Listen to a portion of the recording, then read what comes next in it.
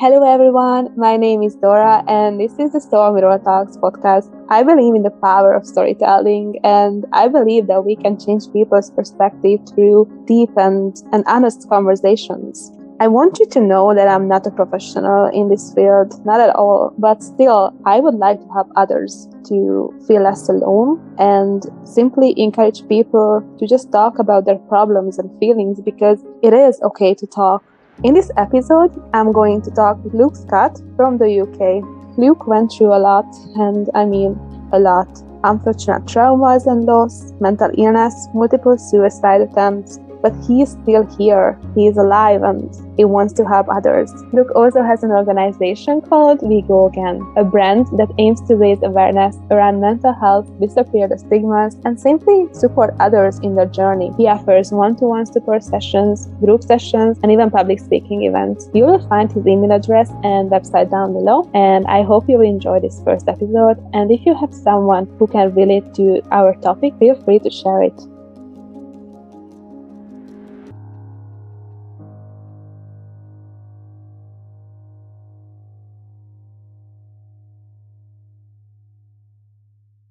How did your dark storm begin? It's a combination of things. When I was born, one of my grandfathers had already passed away. By the time I was 8, my other grandfather had passed away. At the age of 7, my best friend's father passed away.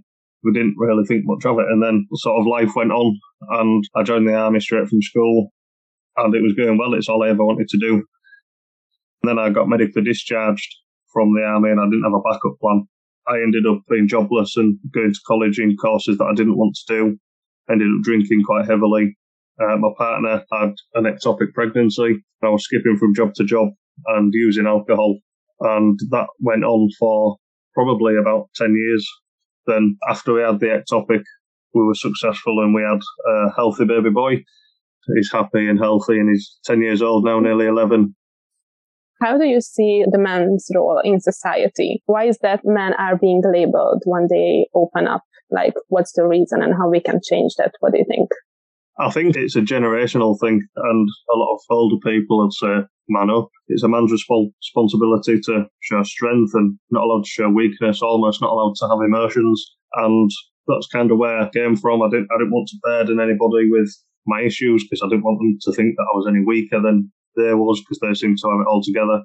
And I think the way to change it is open conversations about how men are feeling as well as how women are feeling. It's important to know how everybody in the world is feeling. Yeah, we have these stigmas and expectations. In an open and honest manner and just be supportive. If you say you're going to be there for someone, but actually do it and be there rather than just saying it for social media. Just listen. A lot of the time people just want someone to listen and just to have a chat to, get things off the chest, and the next day start afresh. But it's not easy. People like myself and other fantastic organisations are doing a lot to try and break the stigma, and hopefully this podcast will help a little bit in towards that as well. Yeah, change someone's narrative at the end. Can you tell me how did your family and wife react when you made your first attempt? My family were very upset, almost ashamed and disappointed that I didn't tell them that I was struggling. We had to go through multiple conversations and like I say, I've attempted my life multiple times. The first time they found out, I think I'd probably attempted my life 4 or 5 times before they found out. Thankfully now, not being successful because I wouldn't have the fantastic life that I have. Friends stopped me at the time doing probably attempting my life more times than they care to admit, or more times than I care to admit, because it was quite a lot. My wife, but she wasn't my wife at the time, she was my girlfriend, but she was very supportive, wanted everything to be okay.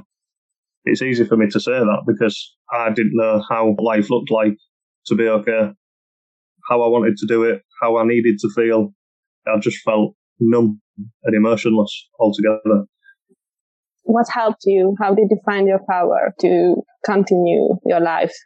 Because you just mentioned like you didn't know the idea, like how life could, A lot of alcohol use, turned to misuse, turned to alcohol abuse. I was the life and soul of the party. Nobody would have known that I was struggling. And I'm sure you've seen the post about the night I tried to commit suicide. I was happy and smiley with my wife, and nobody could tell. I ended up in hospital numerous times, and it was after the second stay in hospital where I was there for a week and I was away from my girlfriend, my son, my daughter, my family, my friends, and I realised that something needed to change, needed to happen, and I'd never spoken about it to anybody in depth, really. So talking really helped after I left hospital for the second time, and I had a short stay in there. I was given a care coordinator from my community mental health team, and she was really good. I spoke to her on a regular basis, probably weekly to start with, and she suggested a few things, and I went and tried it out and I took it with both hands, like my life depended on it, because it really did. I was willing to try anything that was going to be able to bring the man back that I wanted to be, or create a new version of me that could then be a good father, good partner, a good friend, a good son, a good person in general. And through speaking, I decided to share my story a little bit more through YouTube. And then people got in touch and said, "Oh, that video really touched me. I really resonate with that." And I then wanted to be more directly involved with people's journey. So that's when I set up the business. But yeah, it was tough for my friends. It was tough for my family to hear that this live and outgoing person was actually struggling and didn't want to be here anymore. So there's a lot of thanks that, I mean, they didn't understand. I think they probably would have done. They'd have just wanted to help, but I'd have felt like I was burdening them, so I didn't bother. But ever since I've been open and honest about it, they've all supported me. And like I say, talking to like-minded people has really helped, and just spreading that awareness, starting and engaging in those conversations that are so deeply needed. Can you tell the meaning behind your tattoo called It's Okay to Talk? I don't know if you've heard of it. It's Andy's Man Club. No, I haven't heard it. It's a talking group for men over the age of 18. It operates every Monday night with now over 70 locations across the UK. I'd heard about this group after leaving hospital, and I'd attempted to go 2 times before I actually stepped through the door and started speaking. And it's a group, like I say, for men to go and talk and get things off the chest. And there's a lot of people in there that are on a similar journey to myself or to the next man that walks through the door. And just 3 hours before I managed to walk through that door and open up, I'd wanted to take my own life. So I went, explained everything, explained how I was feeling. There was someone across the room that had been abusing alcohol, similar to myself, and he was now sort of 6 months sober. And I was only 6 weeks at this point when I'd stopped using alcohol. So just that guy across there sharing his story about alcohol sort of inspired me to not drink anymore and to try and deal with things in a different way. And then there was somebody else across the way that had been through similar things. He'd been suicidal, and I thought there was something. I felt a connection within that room. Are they like a mirror for you? I would think so, yeah. A mirror of my future self at the time. The tattoo, It's Okay to Talk, is the saying and the logo of that group, Andy's Man Club. So that's why I got it on. The club means so much to me, and I genuinely believe that club saved my life. So you wrote like from having everything I needed to wanting to end it all and growing myself. How did you find your power to start sharing your thoughts with others? After attending Andy's Man Club and speaking with like-minded men, like I said, there was something within me that wanted to share my story, because I knew then that I wasn't the only person that was going through this, and I knew that other people would feel alone like I did, and I wanted to share that to inspire them and empower them that they're not alone. It is okay to talk. There is other people out there that are struggling and that want to help, and like I say, people want to help. People don't think you're a burden, and the world is a much better place with far less suicides and far less deaths. Hopefully, we're going to try and reduce the suicide rates and the suicide statistics. But we've got a long way to go. But if I'd have sat in silence, I probably wouldn't have been on this podcast now. I'm able to share my story. I'm able to inspire that hope. I put myself on a platform to help other people. I didn't do it to get the likes, to get the attention.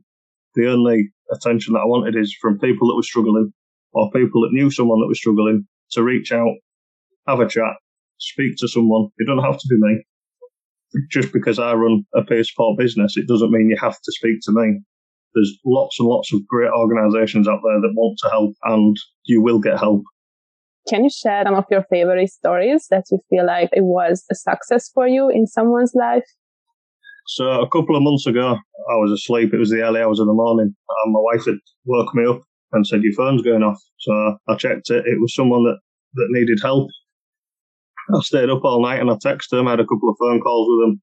And a few days later, he texted me and he said, "I just want to thank you because staying up the other night, I'd sort of made plans to end my life. But speaking to you saved my life and I'll be forever grateful for that." And it's things like that, why I do what I do, because I'd hate to think that somebody else had ignored that text or that phone call and then woken up to sad news that somebody had taken their own life because all they wanted was somebody to speak to and they thought they had nobody. Just one example for you. Is your family open now to talk about like suicide or mental problem? For example, like what's the case with your kids? How do you raise them? It's quite tough because my children are still young. Like I say, my eldest is 10, our youngest is 4. It's about tackling it in age-appropriate manner. So we're always telling people to be kind and look after each other and check in. But how do we do that? And how do we educate the younger generation to do that? If the friend's upset, what would you do? How would you feel if nobody come and spoke to you when you was upset? I would talk to them. That's my nature. But some people just ignore it because of their own selfish reason or because they don't have time. They feel uncomfortable being uncomfortable. Yeah, and I think if my daughter's friend was upset, I'd say to her, "Well, did you go over? Did you ask her if she was okay? Or if he was okay?" If she was upset, I'd like to think that other people, that her friends came over and asked her if she was okay. And the same with my 10-year-old son. I'm sure you're aware, schools can be a terrible place for bullying and just general nastiness in the playground. I'd like to think that I'm raising my children in a good way so that if they do see something wrong happening, they can go over, they can help out. They might not be friends with this person, but they can stop negative things happening by going over, intervening, having a chat with this person that's, let's take bullying, for example. This person that's getting bullied feels they've got no one to speak to. If my children can go over and have that conversation with them and support them, then I feel I'm doing a good job. I'd like to think that, in fact, I know that that's what they do. I'm aware of that. It's about getting everybody to do that and be able and confident enough to go over and stop a negative incident happening. My elder family, like my wife and my parents, my brothers, we are quite open. If I'm feeling rubbish, I'll tell them I'm feeling rubbish. Suicide's not much of a conversation we have. It's not like, "Oh, we need some more milk, but have you thought about suicide?" It's just a topic that if it comes up, we don't shy away from it anymore. It's not a taboo subject. And normal topic. Yeah, it's just got to be a normal conversation, as if to say, "Oh yeah, do you remember that conversation we had the other day?" Similar to that. It's part of normal life and we treat each other respectfully and with lots of love. There is a lot of love in my family, and there was, even before I attempted my own life, I knew that there was, which is why I don't felt that my parents would have been disappointed, because I knew they would have felt let down to themselves because they would have felt that they hadn't supported me.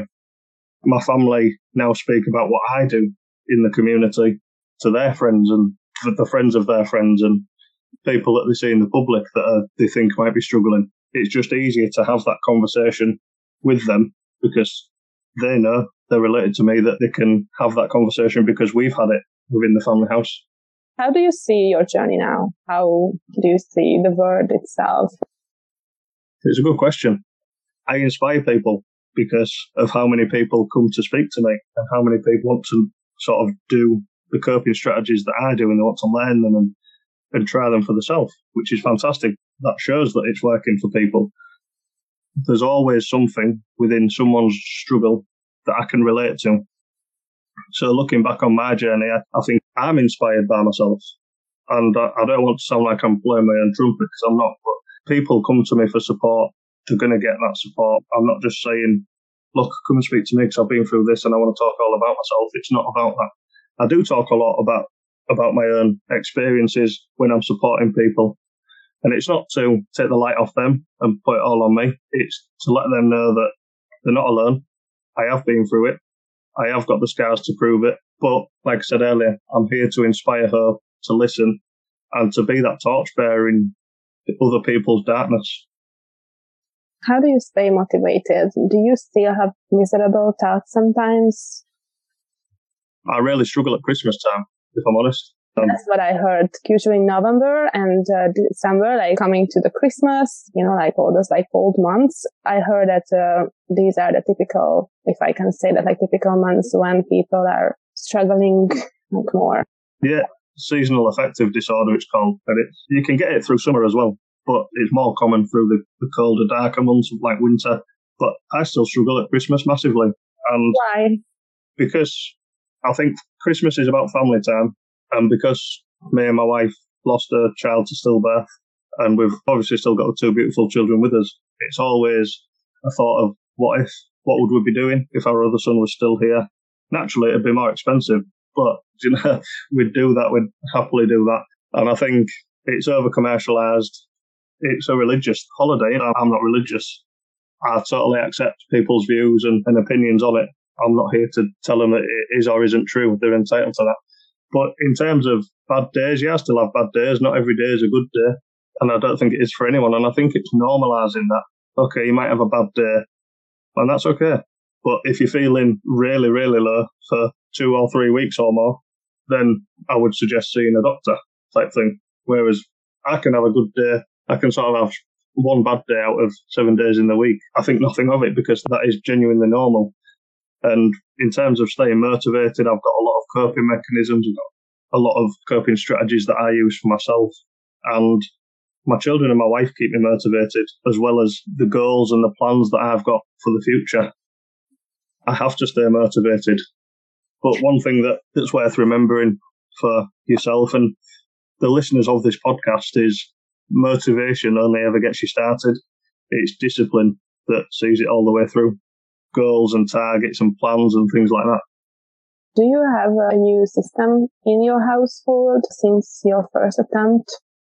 Not since my first attempt, but since my last attempt, which was 3 years ago, which is when I started getting the help, is for myself. I journal on a daily basis. I set goals every Sunday evening at the start of every week. And that goes for my business, for myself, for my family, other things that I've got going in my life. And then every day I'll write a to-do list and something that I'm grateful for. Simple things keep me grounded, keep me motivated, because my plans and my goals are changing on a weekly basis. So when I rewrite my goals on a Sunday evening, I'm reflecting on the week that's just gone, which then helps me set the goals for the week ahead. But I've got 5-year plans personally, professionally, and with my family, things that I want to achieve and me and my wife want to achieve. So we've got them in place, and that's my routine. And I'll be releasing a journal in the new year, I think, in regards to what keeps me ticking and what keeps me motivated in sort of terms of goals and what keeps me disciplined. I'm up quite early, 5 o'clock in the morning. I keep active, keep fit, and try and eat a healthy diet, try and get a decent amount of sleep. It's tough because I struggle with sleep, but I know what I need to do to get better sleep, and I am doing it. And I still take my antidepressant medication. So I'm not sitting here saying medication's not the answer at all, because sometimes we all need a little bit of extra help. So do you still take those medications, right? Yeah. Is it like a daily medication for you? Do they help, right? You mentioned that. Yeah, my antidepressant medication on a daily basis, and it does help. I know that I'm in a position where I want to reduce that, and I'm ready to reduce that. I suppose what I'm saying is, if you do need to take medication, that's fine. It's not a problem. It's probably because there's a chemical imbalance inside the brain.